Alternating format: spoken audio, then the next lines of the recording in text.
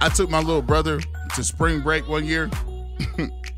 Like, all his friends had graduated. He had no friends at Akron. So he's like, me and my brother took him to, he got his first spring break in Panama City. I was old as hell. I had to be like damn near 30. But we went there, we went to Panama City, and they played this on repeat. That Tiger, they had it on. I was just like, and it was almost like they would play it and you would just get up and you'd be like, oh, that means it's time to drink. Hey, that man Chris Brown and surpassed both Elvis Presley and Michael Jackson for the most number one hits on the Billboard 100s of all times. By the way, hey, put it in that comment section. Hit me up on Twitter at gbush91. I'm going to throw this out there, man. Who you got in the verses, Usher or Chris Brown? Because listen, I might have to miss work for that one. Let's go to the North Onstage Chrysler Jeep Dodge Ram hotline and bring in John Kosko or Pro Football Focus. What's up, Kosko? What up, G Bush? How you doing, my man? I'm doing good. If you want to see one versus, first of all, let me just get you culturally appropriated here. Do you know what versus is? Versus? No, I don't. Okay, versus is a sort of it's like a concert series where basically you get two artists, two producers, or bands, or whatever the case may be, and they take turns trading off their hits. Each person get 20 songs to pick, and you go back and forth, and you perform the songs, and then basically people will write in and tell you who had the best set, who performed the best, and who had the best songs. Okay. Now, who would you, if you had a versus, who would you like to see? What two individuals would you like to see take on each other with their catalog of music? I don't know. Let's see here. I'm thinking I like rock. Yeah. So like maybe Metallica and who stands up with Metallica? I don't know. Like maybe that's kind of rough. It is rough. I don't know how many bands could stand up to like Metallica. About Guns N' Roses or something, man. Yeah, Guns N' Roses, I think, would be a good one to stand up to that. Queen, maybe. There's two different eras. Yeah. Queen versus Metallica. Right. There we go. Yeah. See, and they try to get it in the same battle. Yeah, they try to get it in the same era, but now you have been educated with what versus is. You're welcome to ask your friends that too at parties. Will do, yeah. So let's get to this, man. We got this situation, right? And I kind of got into this argument with a lot of different people, and they were talking about Deshaun Watson, obviously, and they're talking about, okay, how good is he? Is he elite? And then we started going into the further application of it. And somebody said, and a lot of people think like this. Somebody was like, being elite doesn't mean you can have 5 guys in an elite. To him, you have to have elite mean top 3. And the way I looked at it, I said, you could have a bunch of people that are very good. They just have all different skill sets, right? Some people may have a bigger arm. Some people may be more accurate. Some people have that moxie. Some people have pocket presence. Some people just make plays when they count. Some people have better athleticism, right? So I think that you can all be elite, but you got a situation where you might like somebody's skill set a little more than another person's skill set. And it's a preference thing. When you talk about elite quarterbacks, and a lot of them in the AFC, how do you rank the quarterbacks in the AFC in terms of ranking and whether or not a person is elite? Yeah, so it's an interesting question. And elite, is you're playing at a consistently high level, and I don't look at it as from a traits aspect because, yeah, you can have a guy like Josh Allen and Patrick Mahomes who have elite arm strength, and they can probably throw it from lots of different platforms. But like Josh Allen, he could do that his first 2 years in the league, and he was playing at a really poor level, and he's really improved that the past 2 years. He's getting to that elite level. To me, elite level is like you've got to be at that sustained top 5 type quarterback play. You don't every single time you go out on that field, you know that guy is going to be able to produce. That's like the Tom Brady, Aaron Rodgers, Peyton Manning type, Drew Brees, where every single year those guys were consistently the best quarterbacks in the NFL. So for me, like you got, I think Patrick Mahomes is in that category right now in the AFC. You could say that Josh Allen is making that case to be into that elite level category because I think the past few years he's really exploded into that MVP type of level of play. I really think those are probably, as of right now, you could definitively say that those guys are playing at an elite level because of you got at least 2 years of level of play at that elite level. And then you got Justin Herbert and Joe Burrow who right. are getting into that category too. I think that Deshaun Watson, he had an elite level year, but the thing is you also need to back that up with your team performing as well. So I think you need to get that team success along with your individual success, and doing that at a high level where every time you go on the field, you fear that guy on the other side, behind the center. Let me ask you this question. We used to do the Browns preview, and we talked about it all the time last year during the season where, there was just some games Baker Mayfield just didn't give you an opportunity to win. It was just like, the certain gimme throws, the throws that you needed to make, we never seemed to get them. The fourth quarter comeback ability, that was just basically non-existent. We saw that one time against the Bengals where he was able to drive his team down and put himself in position to win. When you look at it, a lot of people don't. When you get Deshaun Watson, obviously we live in Cleveland. You're not watching him every day, right?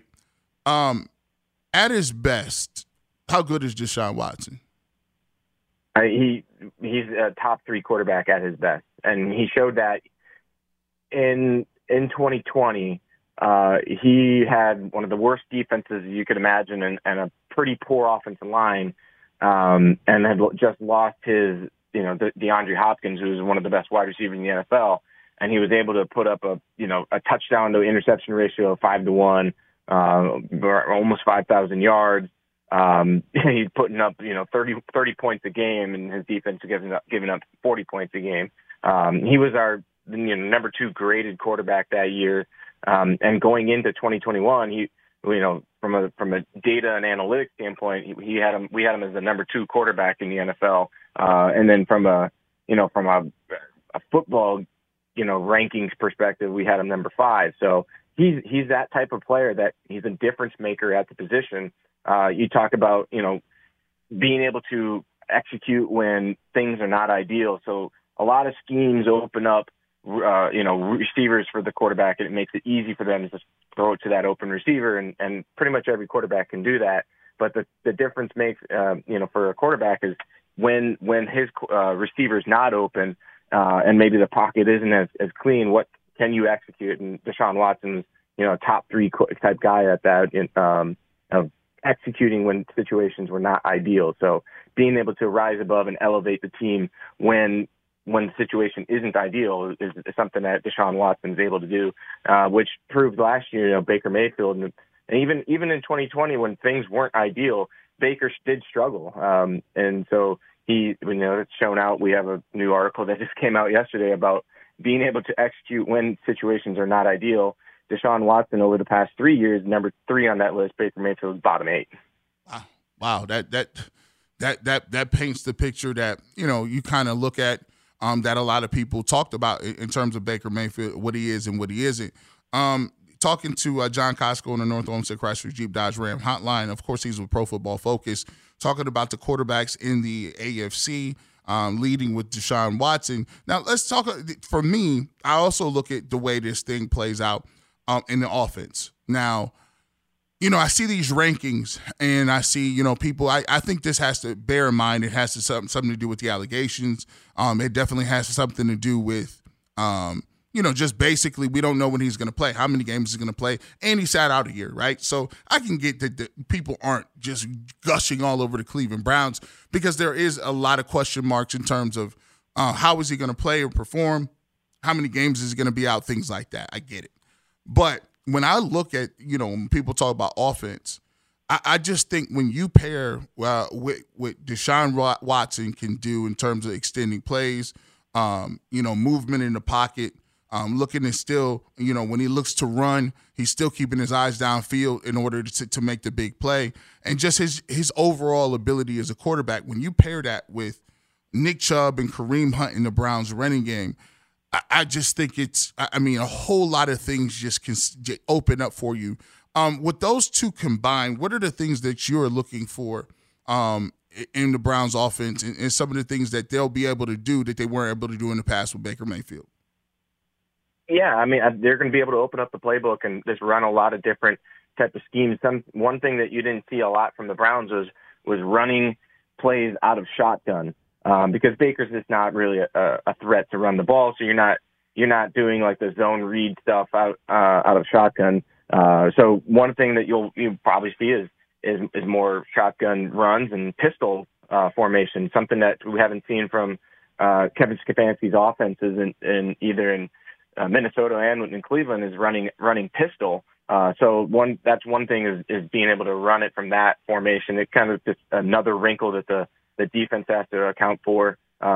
Passing aspect, you're going to probably see a lot more 11 personnel out there as opposed to the heavy tight end sets that we've seen from Stefanski. We'll still see those because that's part of his bread and butter of that outside zone scheme, running in 12 and 13 personnel when you got 2 or 3 tight ends out there. But what you're going to see is a lot more 11 personnel, and all the most efficient offenses in the NFL run heavy 11 personnel, which is 3 wide receivers, 1 tight end, 1 running back. So you're going to see probably spreading the field. You're going to probably see a lot of things that the Rams like to do, where you get your slot guy in a bunch formation, being able to do a lot of play action off of that, which also stresses the defense a lot too. So when you can vary your formations and not make yourself predictable, it makes life difficult for defenses. And part of what the Browns have had to work around is the limitations that Baker had, which is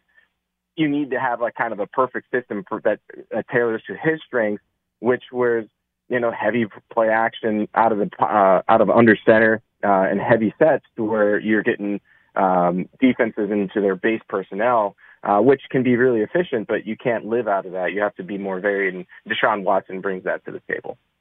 Let's get to this, man. I always joke with people all the time. I it's tongue in cheek. I always say the cap is mythical, right? It's not a myth. Yes, it's there, but the gymnastics that these people are able to do with the cap is so funny nowadays. It's just like crazy. Like, they're like, oh yeah, the Saints are over the cap every year, and then all of a sudden, 5 days before the season, Saints are good, right? They tell Drew Brees or somebody to restructure a deal. I read something the other day that with the Baker Mayfield move, the Browns are $41 or $42 million of cap space in 2022.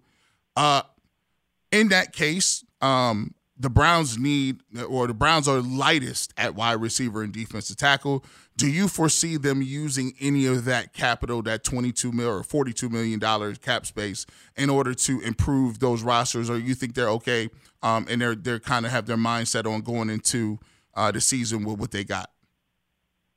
I think their cap number is actually $48 million.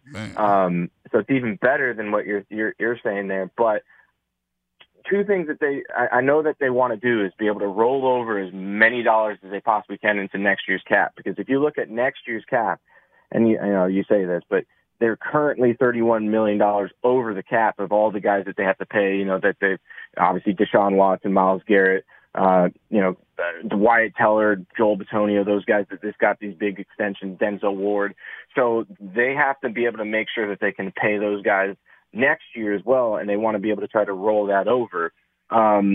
Would they be able to benefit and probably still use this year's cap to pay for like another wide receiver or like somebody like Ndamukong Suh?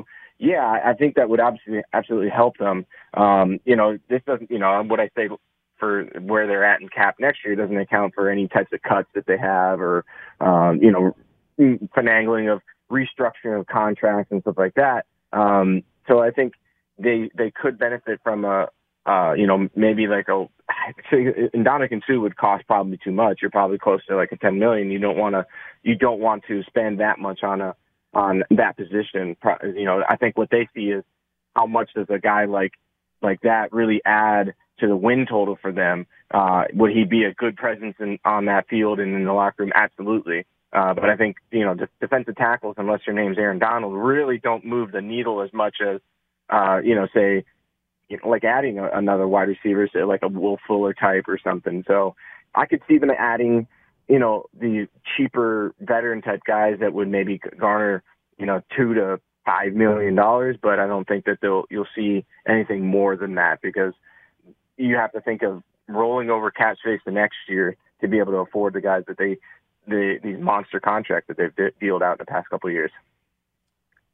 And I think you are correct. I think there is a little bit of a thought process that you can get away with defensive tackle by committee, rotating guys in there. They drafted Perrion Winfrey. I'm intrigued by him as a prospect. And obviously, I talked to Mary Kay. She says Jordan Elliott is a guy that they're kind of really high on as well. You mentioned the name a guy like Will Fuller. He's going to be hurt. I mean, that's just there's three things guaranteed that the Browns always play on Sunday. You got to play taxes, and Will Fuller going to be injured at some point. What is that why Will Fuller is still out there available? And do you think ultimately it would help if the Browns moved and tried to get Will Fuller? Because at least when he plays with Deshaun Watson, he seems to score a lot of touchdowns and get deep. Yeah, exactly. I think he's an excellent player when he's on the field, and the issue with him is he's injured a lot, and that is probably a reason that he hasn't been signed yet. Is he's probably asking for too much money for what he's probably worth, because he's just not available for. You can't rely on that guy to be available for 17 games, and then hopefully also you make the playoffs and he's available for the playoffs. So it's the risk that you're taking with a guy that you don't know if he's going to be on the field. And I do know that the Browns like their wide receiver room. They've talked about it ad nauseum, that they like the guys that they've brought in. They obviously traded for Amari Cooper, who's as reliable as they come when it comes to being on the field. David Bell is a guy that they were really high on. You've heard Kevin Stefanski talk about him and rave about him. So, and they probably believe that, you don't, because they have Deshaun Watson, he's a guy that's going to be elevating the rest of that team, and especially those receivers like Donovan Peoples-Jones and Anthony Schwartz. They probably think that the improvement at the quarterback position is going to be enough to elevate those wide receivers. And you've got your top tier guy in Amari Cooper. They're probably hoping that David Bell can kind of step in and kind of do some of the things that Jarvis Landry did. And, he's going to be ultra reliable with his hands. He's not going to drop passes and stuff. So, I think that they should have a better wide receiver room? Absolutely. They need to improve on, maybe a veteran presence where you've had some kind of type of good play from him. But they seemingly like the guys that they have, and maybe they're waiting to trade Baker Mayfield before making a new signing of a wide receiver. John, thank you so much for coming on today. I appreciate you as always, and we'll talk to you soon. Hey, my pleasure, G. Bush. You have a great rest of your weekend.